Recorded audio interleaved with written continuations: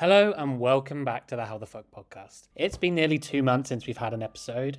I've been enjoying living in Melbourne a bit too much and focused 100% on delivering client work, the newsletter, and LinkedIn content alongside that, but I kind of let the podcast slip recently. However, I've got a few 2023 case studies in the backlog and 2024 is around the corner, so I'll be getting the last few episodes out before year end and then season 3 can start. So, in this podcast, you're going to hear such a cool story from the San Francisco-based Aditya Vempaty, who is currently VP of Marketing at MoEngage and the ex-VP of Marketing for various US SaaS brands. The story we talk about in this episode is actually from 2015, but like all my case studies, the lessons you'll learn about SEO and marketing growth are enduring, or we translate them into what will work today for you. So in this episode, you'll learn about a company called Amplitude Analytics, where Aditya headed marketing in 2015 and 2016. He helped them grow from 1.6 million annual revenue to 17 million in literally 16 months, which is wild, but also more wild when you realize their category term, which is product analytics, had zero search volume when they started. Aditya and his team executed a holistic growth strategy that leveraged other keywords in the space that his target audience would search for to create demand for a brand new category of products. This one will be especially interesting for those working in SaaS businesses right now. It's all about how to build demand for a technology company. But as always, there are going to be some unique and inspiring marketing lessons for everybody. Premium subscribers can expect a write-up on this case study in their inbox this week. And to all listeners, I hope you enjoy the episode. Hi, Aditya. Welcome to the podcast. It's so great to have you on here. Thanks, Ben. I'm excited to be on here and share whatever knowledge I can to other potential SEO experts that are in the works and blossoming. You've had some you've worked at some really great places. You've got some really cool growth stories. I think the one we're basically going to focus on today is like you were head of marketing at Amplitude back in like 2015, 16. Correct me if I'm wrong. And saw that company scale from like 1.6 million ARR to like 17 million ARR in 16 months, which is it's quite insane. So we're going to dig into that. And I think also you and I both agree that SEO can create demand, which what a lot of people you see on the internet and a lot of talking head influencers and things seem to not necessarily agree with that and treat SEO purely as a demand capture channel. So I'm kind of looking forward to getting into that and focusing on that. Before we jump right in, last week on the podcast, or maybe 2 weeks ago by the time this comes out, I started a new tradition. Take a little get to know you round. I'm going to ask you a load of questions and you can just answer. It's essentially yes or no, but it's not. It's like this or that. So I'm just going to go through these. I'm going to get to know you. Okay. Okay. First question: pineapple on pizza, yes or no? Yes. Yes, me too. Okay. Fizzy water or still water? Oh, fizzy water all the way. Ketchup or mayo? Ketchup. Okay. Coffee or tea? Tea. Nice. Unusual for American. Okay. Vacation or staycation? Oh man, this is a tough one. Let's go with vacation. I like staycations, but more and more I want a vacation these days. Wine or beer? Wine. Nice. Beach or countryside? Oh, countryside. Yeah, nice. Twitter or LinkedIn? Twitter before Elon, LinkedIn now. Yeah, I think that's the right answer. Okay, final question. Would you rather have a day in with a book or a day out doing like adrenaline junkie sports? Oh, adrenaline junkie sports. Yeah, nice. It's my high. It's how I make things happen. And what kind of things would you do? Like, are you doing sports wise? Oh, I mean, snowboarding, skiing, tennis. I started actually. I fly drones on the side. Like I'm not a pro or anything, but I fly drones and footage and whatnot. What are you working on like right now? Like, what's your current day job, day to day? Yeah, I have the privilege of leading the marketing organization at Unit 21, and we're building out the team to really focus on helping risk and compliance professionals catch bad actors with data. And, I could go into try out what Unit 21 does, but the real focus and why there's a mission behind it, which is stopping money laundering, stopping fraud. And money laundering is a word, but it represents like sex trafficking, child labor, terrorism, climate change, and mass consumption of drugs. And also the other side, fraud, everyday people like me and you being impacted, not being able to have access to money based on someone being able to find our information and hack these accounts. So there's a lot of bad actors, and it's really fun working on things to go, stop those bad actors and giving professionals the tools to do it without having to spend so much time worrying about the back end engineering side, but being able to just execute, iterate rules without having to do code or rely on engineering resources. Yeah, it's awesome. Let's go to the story. So we want to go back all the way to 2015, 16 with your story with Yeah. Could you lay it out for me? What did you do there? What's exciting about this growth story? Yeah, what did you do? Yeah, I mean, so started Amplitude roughly around late July, early August 2015. And at the time, they were a Series A company. We had roughly about maybe 1.6 to 1.7 million in ARR, about 20 people, right? Relatively small company. Our biggest competitor at the time was Mixpanel. And so you can sit there and the thinking for me always is don't worry about your competitors. Because if you look at them, you're only going to do as good as them, or maybe a notch below. Like think of things you do outside, think of things that the customer really cares about. And I don't mean like what they want to buy. I'm talking about the need behind the need, actual pain that they're trying to solve. And so while I was at Amplitude, we were able to go from high level notes like 1.6 to 1.7 million AR to about 16, 17 million by the time that I left. And this was roughly in 16, 17 months. And the reason, that's great. Oh, how did you do it? Those questions all arise. And the biggest reason and why we were able to do it came down to two key factors. One, we identified the need behind the need very quickly. And the second is we used channels that were untapped to an audience that wanted to learn. And we found the niche audience to drive demand creation. And so it's like, oh, what does that translate into? Well, the need behind the need, we did a few surveys, we understood the prospect's pain and realized retention is what matters. And why? At the time in 2012 through, let's say 16, there was this entire demand capture mode of where it was all about how many users can you get into the app, how many signups could you get, how many users could you acquisition. What people didn't realize was when we did a survey and found out on the back end, this is startling, is 80% of the users you acquire churn in 3 days after acquisition. Yeah, so everyone's going crazy on acquisition, and what someone like Mixpanel back then was helping you analyze acquisition. Mixpanel back then was like, oh, how many people use the app? What do they do here? How many new users did you get? And so the reason we competed with them, and I don't want to focus too much on them, but the reason we competed with them is they came to market early. They were very a web focused tool, and Amplitude was just starting out in the days of mobile focused. And so the shift there from a technological perspective changed things because acquisition for mobile apps is very different than web viewing and coming onto a website and clicking on something. And that's where retention wasn't a focus yet, but we found that that was the problem. And once we identified that that was the problem, we started going after a category that supports those people that care about retention, which was product managers, and realized, hey, product managers don't have analytics the way Google Analytics is there for marketers, and they don't measure the same things marketers do. And this is where I like to say, we started thinking about demand creation happening. We started focusing on product analytics and what it means and took the pain of retention to spearhead that charge of demand capture as well as demand creation happening in parallel tracks. So were people before this, there was a group of people worrying about retention, but they just weren't being served by any kind of analytics tools? That's right. It's I said it was the rise of mobile, right? So the mobile use cases were just being flushed out. And that's why you had it early on where it's like, oh, got to get users. This is how many users are acquired.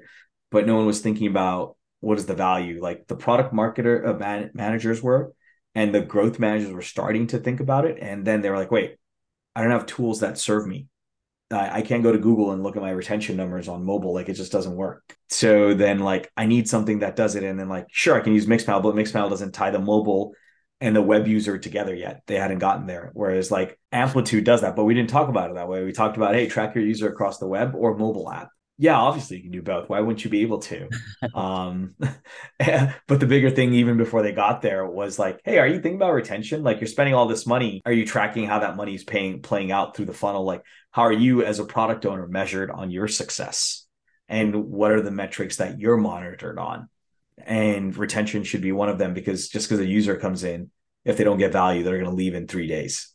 Mhm. 80% of them leave in 3 days. Yeah, I think one of the amazing things about that story so far really is that you were able to like identify a new problem and then I guess sort of pivot around it, like channel your marketing into that new problem. Yeah. For anyone listening, like, is there any telltale signs that their company product marketing is focusing on the wrong problem?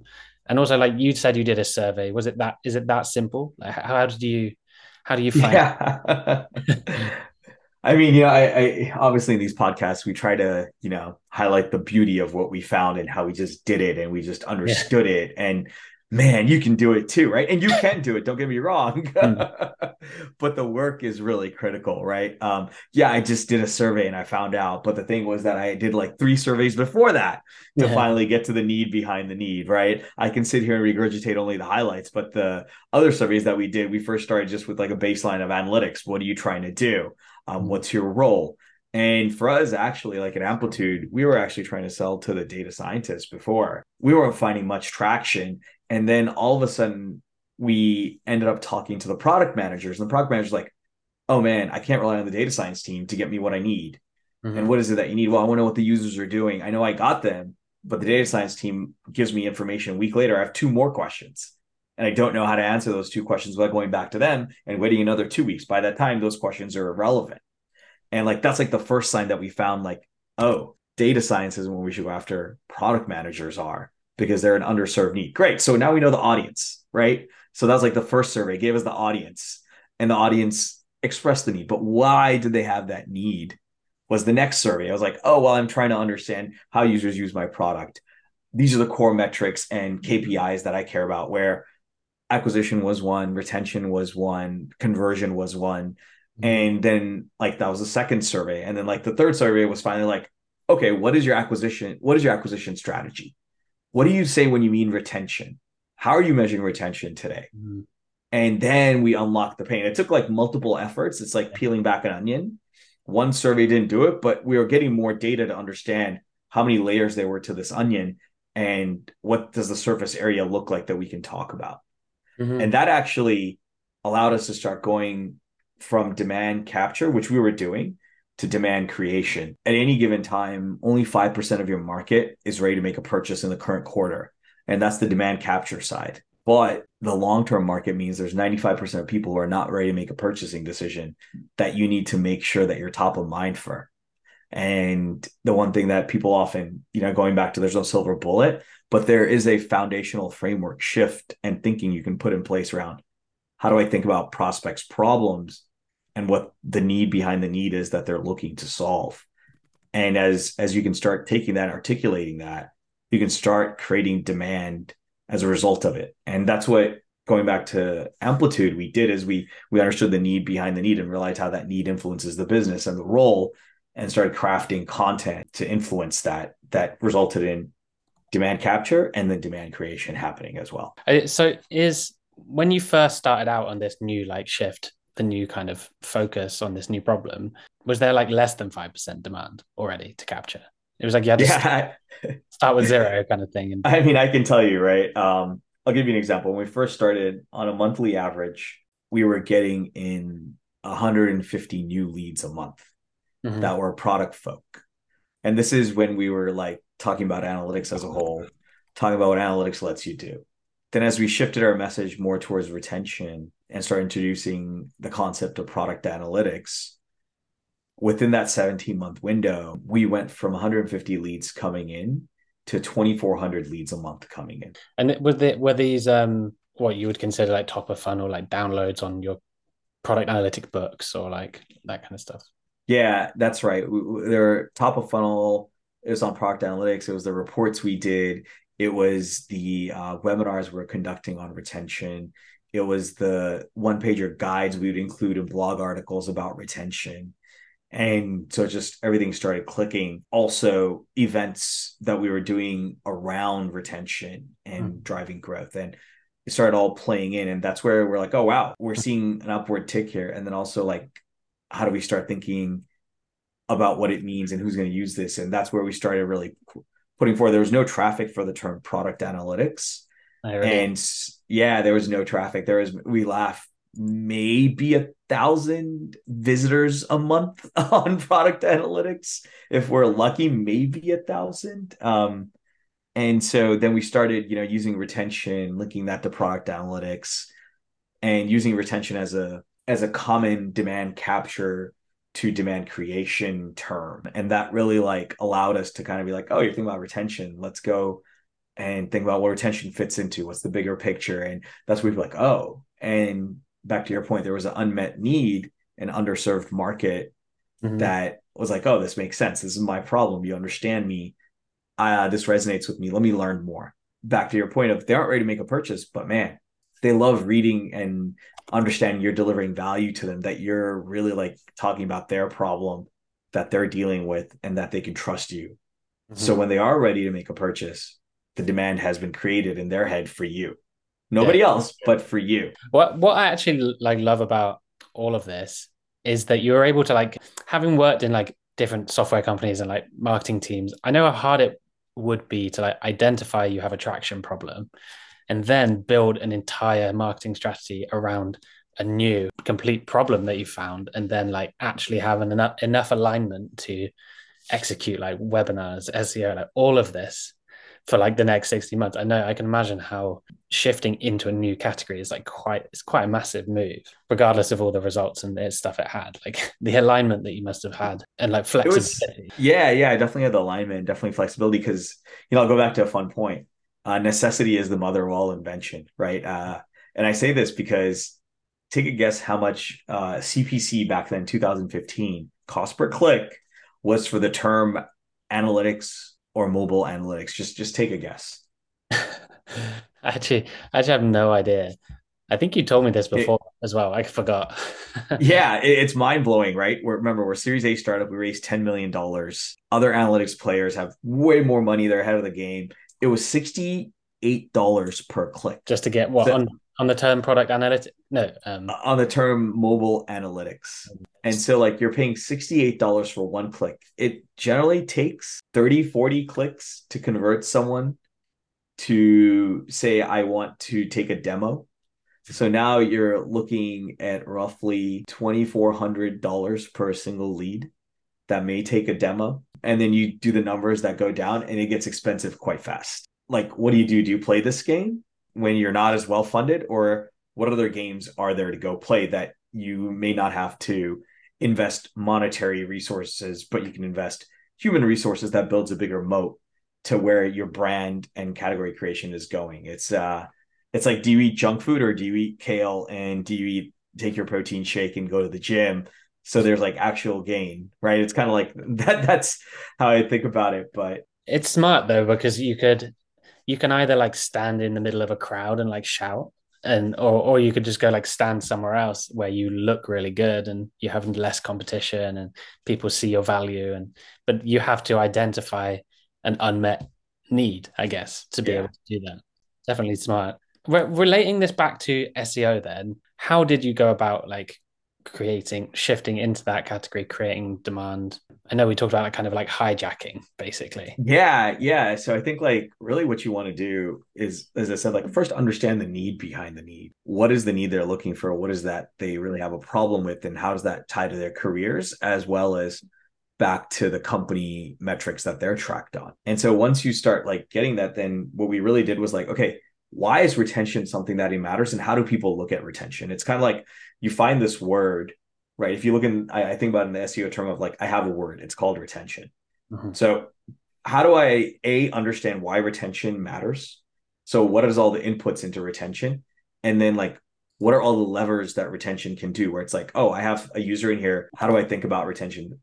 Day 1, day 7, day 14, day 30. How do I measure it? What are ways I can measure it? What are ways that work in one industry, like if I'm like a food delivery app, what is my retention window versus like a ride hailing app like Uber? Starting to really take that term, dissect it into what it means to each type of product manager in different verticals. And that doesn't say you write an article saying you as a product manager should think about retention like this if you're doing ride hailing. It's more like, hey, retention matters and it's used in different ways in different industries. It's more of taking a step back approach that talks about the granularity of it. So the entire theme comes back to the SEO side of we'd focus on what do we write that educates the audience and what are the different ways the audience wants to be educated on this term. And that's where our content would come out and we'd really focus. So it's like, I have this word retention. I want to understand how to do it for XYZ terms. Cool. Who's the audience and how do I link it back to our product analytics category? And so what we started doing is just like every single possible way retention could be thought of and came up, we did blogs on it. And so then Google started being like, oh, wait, they're the domain authority on retention. And what we did also that really helped get those early wins is we tied it back to where people were thinking about retention was mobile analytics. So retention for retention's sake is like a ship to nowhere, right? You want to know why it matters in the area that it matters. And people in mobile analytics were very focused on retention. And so as a result, we started ranking higher than Amazon in the number one search term for mobile analytics based on the SEO content we developed. Because we really thought of all the facets of mobile analytics. Retention was one of them. Engagement was one of them. We wrote a holistic view and started ranking literally number one for it. And then our retention term also started going up, retention for mobile analytics. And constantly we tied in product analytics to both of these themes. So it was like a long-term view of like constantly heartbeat and hitting and hitting and hitting. And we didn't know if it would work or not. Let me be really honest, right? It isn't like, oh, I knew it's going to work. No, it's like, look, I have to do demand capture and demand creation. I know these terms have volume. So my bet is I can capture things right now and then create demand because I'm capturing things right now. Google recognizes my authority on the current terms. So it's going to give me authority on my future terms. Can you show me, would you mind showing me like one of these articles that you made? Yeah. Yeah. Let me find it right now. Obviously, things might have changed in the last 4 years, 5 years. Actually, Oh, I'm pretty sure. I think like the rankings that we had actually no, it's still there. if anyone's listening, I might put this on YouTube as well. So go to YouTube, Yeah. we can describe it too. So looked up mobile analytics, right? And if you look, no ad, number one search term. So And before that had an ad like with a very expensive cost per yeah, click. before this had an ad, it'd be at the top and you'd be paying $68 for a click if you're looking for mobile analytics. And so we click into it. It's the number one thing. We talked about the basics. These are all things that we sat and did this, like behavioral cohorting. This is an article we literally wrote and talked about what behavioral cohorting has. We had screenshots from our product and talked about how cohorts can help you understand retention and how you measure it. You brought the mobile analytics topic into retention more and more. Yeah, that's right. And all the different ways, like even talked about this, right? That's what I was saying. Like, how do you understand mobile behavior and get into retention? And you look at this, right? We start with mobile apps and how to understand behavior, and we took it into user retention, the founder of mobile apps. Right? We started tying it together. Be like, yeah, you're looking at mobile analytics, but guess what? Retention matters. Mm-hmm. Wow, you've really created if you think about the kind of like hub and cluster model, you've really You're got at hub and spoke. You nailed it. that. So Yeah. yeah, and then we'd like literally like click into this, right? This is a great article that we wrote that someone on my team, we thought it was like basics of retention, the what, when, why of user retention, right? This article ranked like you would not believe. Really. And obviously, like I said, it's connected through the mobile analytics guide. So people look at this and we're influencing saying, hey, for mobile analytics, you should care about retention. And here's all the use cases why. And so this just gets people like, oh, I need to think more about this. And then Google says, wait, they understand mobile analytics and they understand retention. So you start getting the number one ranking. And so others are paying $68 a click. I'm paying nothing. And to get me off this perch, it's going to take everything you have. And even then, you may not be able to get me off this perch of owning that number one ranking. So literally before this mobile analytics term, people didn't really talk about retention at all. And now you've started talking about something that they really care about with like a huge amount of content on it, like mobile analytics, retention. And then towards the end of that journey, right, they've started to understand and learn about your tool, your software, because you've got it screenshots in there, and they start to Yep. think, okay, so Amplitude knows are the tool, the go-to tool for retention for mobile analytics. You got it, right? And that's kind of like it's marketing the problem and really educating the audience. Hmm. Yeah, it looks good. Your content looks really well structured as well. It's like really well written. Can I ask you a few questions on this, maybe about quality, quantity, those kind of topics? Like, did you write all of this in-house? We used agencies and in-house. So like a lot of the technical retention work was done in-house, but then like the basics of what is user retention, where it was more definition, Hmm. was done outside. Like that's when we were like the basics we can have someone else write, but then like the core retention things we had in-house. So the way we'd focus is we were doing 3 new blog posts a week on retention, like sorry, total new blog posts a week. And like 2 would be focused on mobile analytics as a whole or analytics. And then like 1 would be written in-house. That was deep, meaty. And that's how we try to production wise get things out the door. You have 2 pieces that were just like educational, but not really relating to Amplitude. Then you had 1 heavy piece that was related to Amplitude and really hit home on what Amplitude is, but not so much on Amplitude, but retention and how you can do retention. And like you saw, how it can be done through Amplitude as a vehicle of it, but you don't have to use Amplitude. Hmm. And so you were trying to create, like, did you set out like we want to just cover this topic as a whole and be like the Oh one? yeah, yeah. That part strategy wise, we knew the demand creation was there. It was Mhm. primed for the taking, and we definitely said this is it. So much so that we actually have a 152-page playbook that we did at my time that was on retention, a physical book that we put out, and Mhm. it was called the Retention Playbook. This audience and the funny enough part of it is we took all the content articles we wrote here and put it in the playbook also as well. So we were able to like put a book around it. We were able to put X around it, like tie it all together. Where Um, did you upsell that book? Like just like in yeah, CTA in your articles and yeah, we put it as a CTA in our articles. I don't know if they pulled it out now, but it was there, and they would be like, "Oh, learn more ways about the retention playbook." Like if you look here, you see playbook amplitude comes up. yes. So, like if I just put in here, and you can see the retention playbook will show up in Yeah. mastering retention. I think this is where they have it. There you go. So did you what's the kind of ACV or like kind of, yeah, what's that like annual cost of something like Amplitude? Like how much? Yeah, Amplitude ACV when I started was like depends. It can go anywhere from like $2,000 a month to like 20, $30,000 a month. It really depended on the enterprise, the company, the Mhm. number of users you were tracking. So ACV, like to summarize, could be as low as $24,000 a month or as high as half a million or $1 million, depending on the scale of the deployment. Yeah. And the other part is that we had a free tier. So we also launched a free tier during my time where we said, hey, you get this stuff for free that someone's charging you $2,000 for. Mhm. And so people were, wait, what? All right, I'll give you a shot. But you know, the irony of all of this was it didn't create more free users. It created more people that paid $2,000 for us because they already had the $2,000 budget. We're like, hey, you get this for free. They're like, oh, so I get more for $2,000 from you than my current vendor.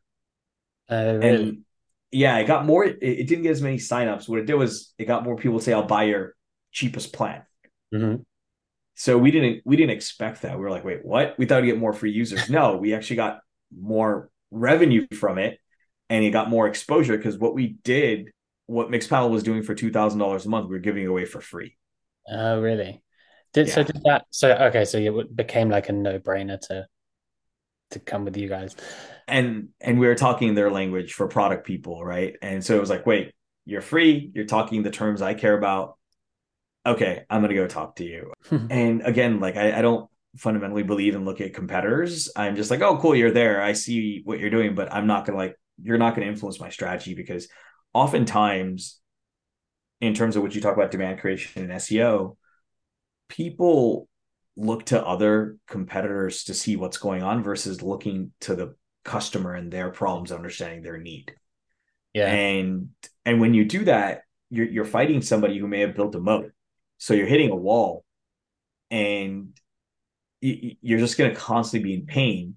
And sure, you might get through like a year later, but you're fighting where someone is, like you said earlier, going in a crowded lot and yelling Yeah. versus, oh, somewhere there not be as many people, but you get that signal to noise ratio. And this goes back to the earlier question. You were saying, like, what's the quantity versus quality?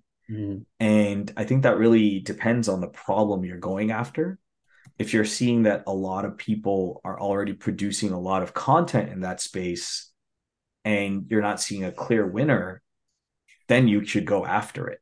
If you're seeing like a bunch of people be in 1 to 2, 3 spots and no one has 1 to 3 locked down, then you have a higher shot of going and getting it. That means they haven't built anything of substance that Mm-hmm. Google feels is substantial, at least for, the SERP rankings.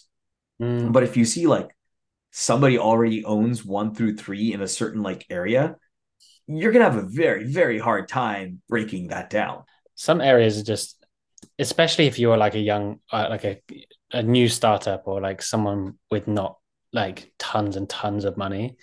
Like if you start comparing your strategy with someone who has been investing in this for like years, like there's literally no point. Like, but I definitely agree with what you're saying, like as in focus on the like your customer and your particular prospect, and identify the needs they have, and then I think, but then go to the search results, then see what's happening, like you say, like then figure out how you are different and go to that part of the search results. Like that's kind of like the video I shared today with Eli Yeah. Schwartz. It's, if you know how you're different, like you should build a moat that like there. And You nailed it, right? It's a self-fulfilling prophecy. If you know how you're different and you know your customer pain, it tells you where to go because you've done the work. Versus if you're looking like, oh, I think it's this term. Oh, it's so packed. How do I do this? Versus have you really understood the customer pain? Have you understood what they're looking for, the need behind the need? Because that is where demand creation happens. Demand creation doesn't happen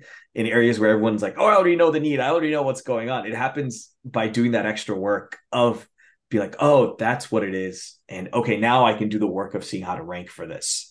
And that's where it's like I say, you'll find the nugget that matters to your customer there to do the demand creation because they tell you what they're looking for. And most likely people haven't done that work to get to that level of nuance. I think overall, this is why I don't agree that SEO is just a demand capture channel, because I mean, for one, like you've told us a great, like a clear example there, but also ultimately, what are all those other things that people do to create demand? And it's all about like understanding your target customers' problems, tapping into those, serving those needs, building awareness around what you do. SEO is just another channel to do that. I mean, it's exactly. And the thing is like, I believe this firmly. Demand creation, like in my head, if you like think about it, right, as owning all parts of marketing, demand creation is what you need to do. But what it really does, if you're doing it correctly, is allows you to define a category.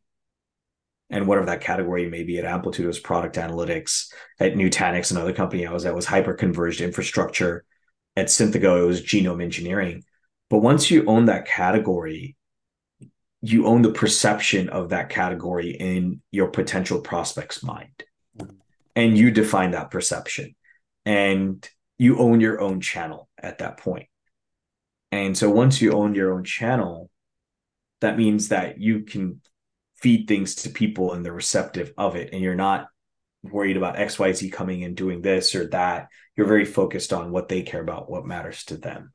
That's where I feel like very strong. Like SEO is actually like a super lever for demand creation and category creation. And fun fact, this is entertaining to you, hopefully or not, is at Amplitude we never went to Gartner or Forrester. Mm-hmm. They actually told us your market's too small for us to work with. Really. Yeah, and I was like, okay, cool, thanks. I have And no idea. Those are a little bit dodgy. Those companies, I think. I don't know if they, that's they make it they super. are, and that's why I think you have the rise of G2, Trust Radius, all these companies, because like the bigger IT shops would pay for them, but the problem was that that still didn't mean you owned a category just because they put you in a category on a map and said you're the leader or you're the new entry or whatever. Yeah. In the hearts and minds of people who do the research and don't pay for these subscriptions, they're going online and looking for terms and clicking on articles that they feel will educate them. They're not going to Gartner and Forrester and paying them copious amounts of money for these reports. I won't talk about any specific examples actually, but I think Yeah. like it is possible if you network enough with those people at those companies that you can like ask them to carve out a new category for you, right? And if you also, I'm sure if you pay them enough, I don't know how exactly it works, but like I just think what's the point if it's biased towards companies with money? The more you pay, the more you yeah, what's the point in that as a trusted source? Anyway, I wanted to ask just maybe like quickly to wrap up. Something I'm actually trying to ask everyone who comes on the podcast these days is about AI. Personally, I think this is it's almost like we're having like a pivot point in marketing and the world of SEO, content creation, all of that stuff. If not now, I think within 10 years it will be incredibly powerful as a tool. What's your take on that? Like how are you, let's say, are you using it? How are you using it? Has it changed your Yeah, approach? no, I mean, look, I think you'd be under a rock if you ignored what's happening, right? Yeah. That's a bad move, and I wouldn't like recommend it. And anyone listening to this podcast, I'd say is like start playing around, right? I play with Chat GPT every day. I use it literally like for brainstorming. I use it as like a companion partner that I like send things to and be like, hey, if I said this, what is the tone and speech and what is it conveying? They'll say XYZ. I like modify it. And it's almost akin to, I don't know if you've ever watched Star Trek. I'm Yeah, not no, you. yeah, So, long story short, right? It's like Captain Jean-Luc Picard is telling computer, do this and this and this for me. yeah. And that's what I relate AI to, at least in its current phase of like, hey, I'm giving you something. I want you to do XYZ, modify and spit it back out to me. Mm-hmm. And I think over time, that will change in probably another 2 to 3 years where SEO rankings, I think, will shift. I think they will catch AI written things because I don't think it's going to continue being the same of like you can put content out and it'll rank, or you can take content, put in AI and it'll rank. I think they'll spot the AI. And I think what it'll do is it'll raise the bar for content to be more creative. Mm-hmm. And as always, I think, I believe this very fundamentally, regards to technology shifts, the cream will rise to the top. And the cream that rises to the top in this shift, I think, will be the ones who are creative Mm-hmm. in how they deliver that information and how it's engaging in how that information comes out. Like, there's a great example someone said when someone says like, hey, show me, don't tell me. And I think a lot of SEO content is tell me right now. It's got to become show me. Meaning like, oh, the sun was so full versus I stepped out into the day and I glanced down at the puddle of water only to be startled by the reflection of the sun and its brightness. So I had to look up to capture why it was so bright today. Like Mm-hmm. one show me versus the other is tell me. And I think AI will never, well, not will never, it'll take a long time to get to that experiential part.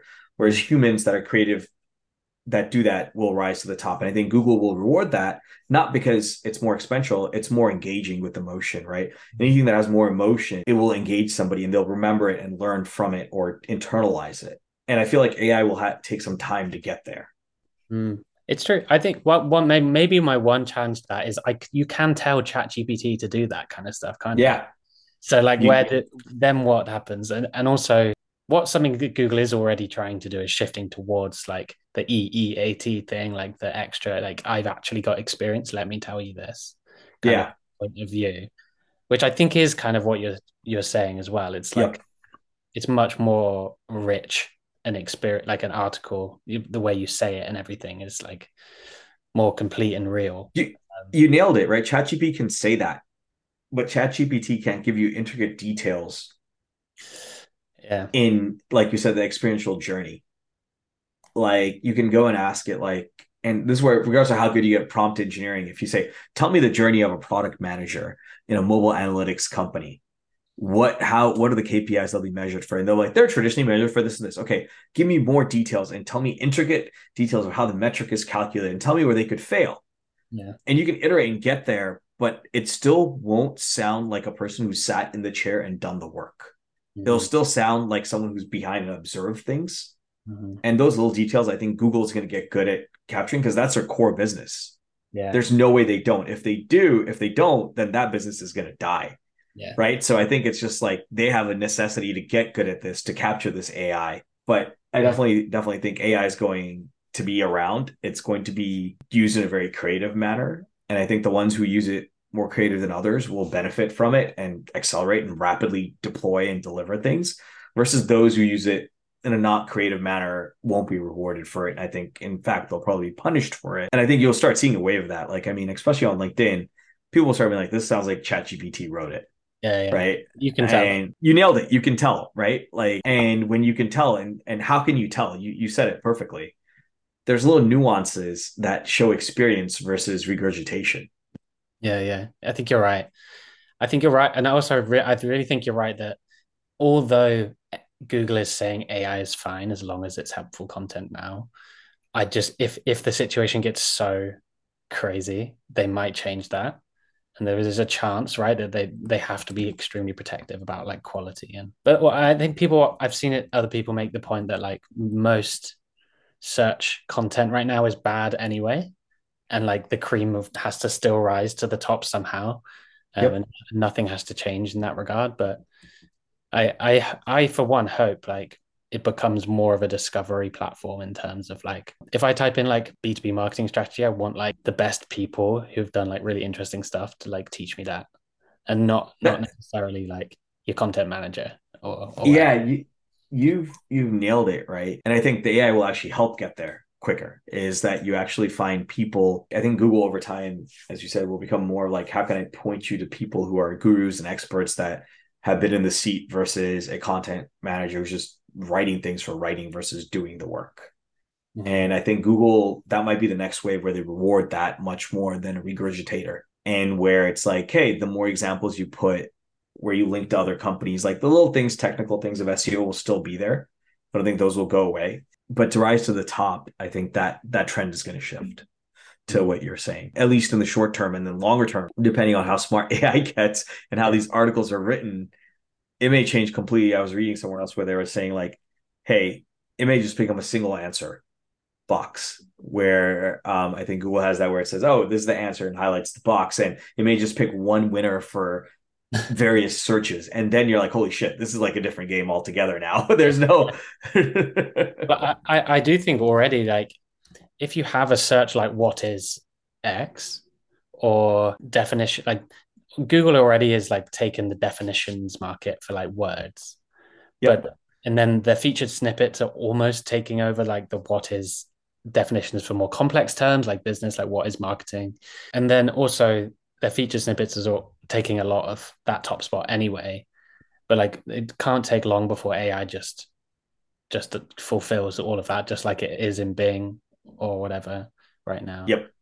So, Um, and that's, you nailed it, right? I think like that market they own. And I think others, you called it out, like the expert stuff, I think will become more and more prominent. Like, who are key experts I should follow for X topic? so like maybe more than ever. I mean, focus on building the authority, everybody, and also focus on leaning into like expert insights, stuff you can't get anywhere else, stuff that AI wouldn't write, and then write topics that other people that AI can't write as well. Like don't. Yeah.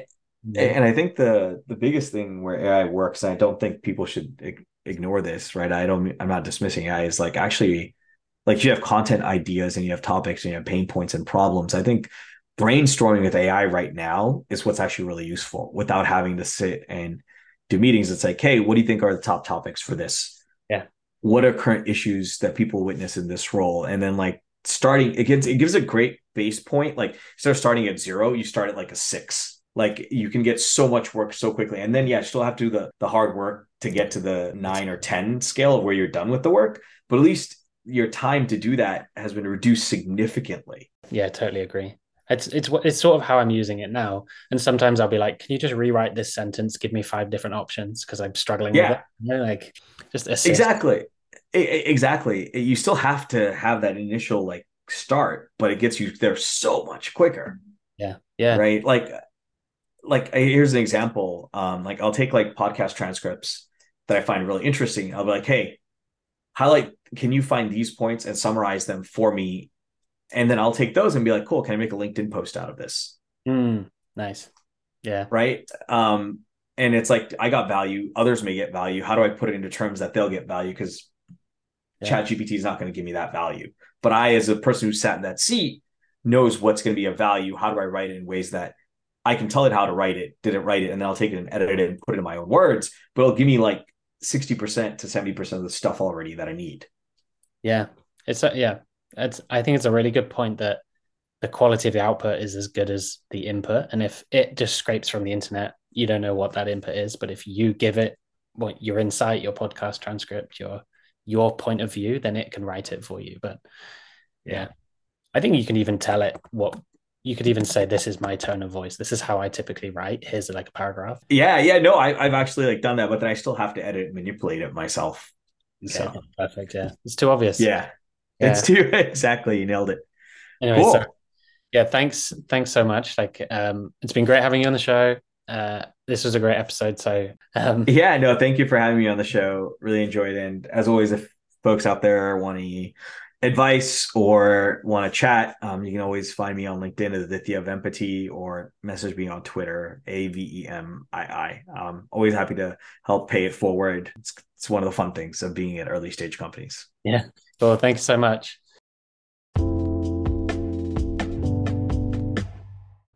And that's the end of the episode. Thank you so much, guys, for listening all the way to the end.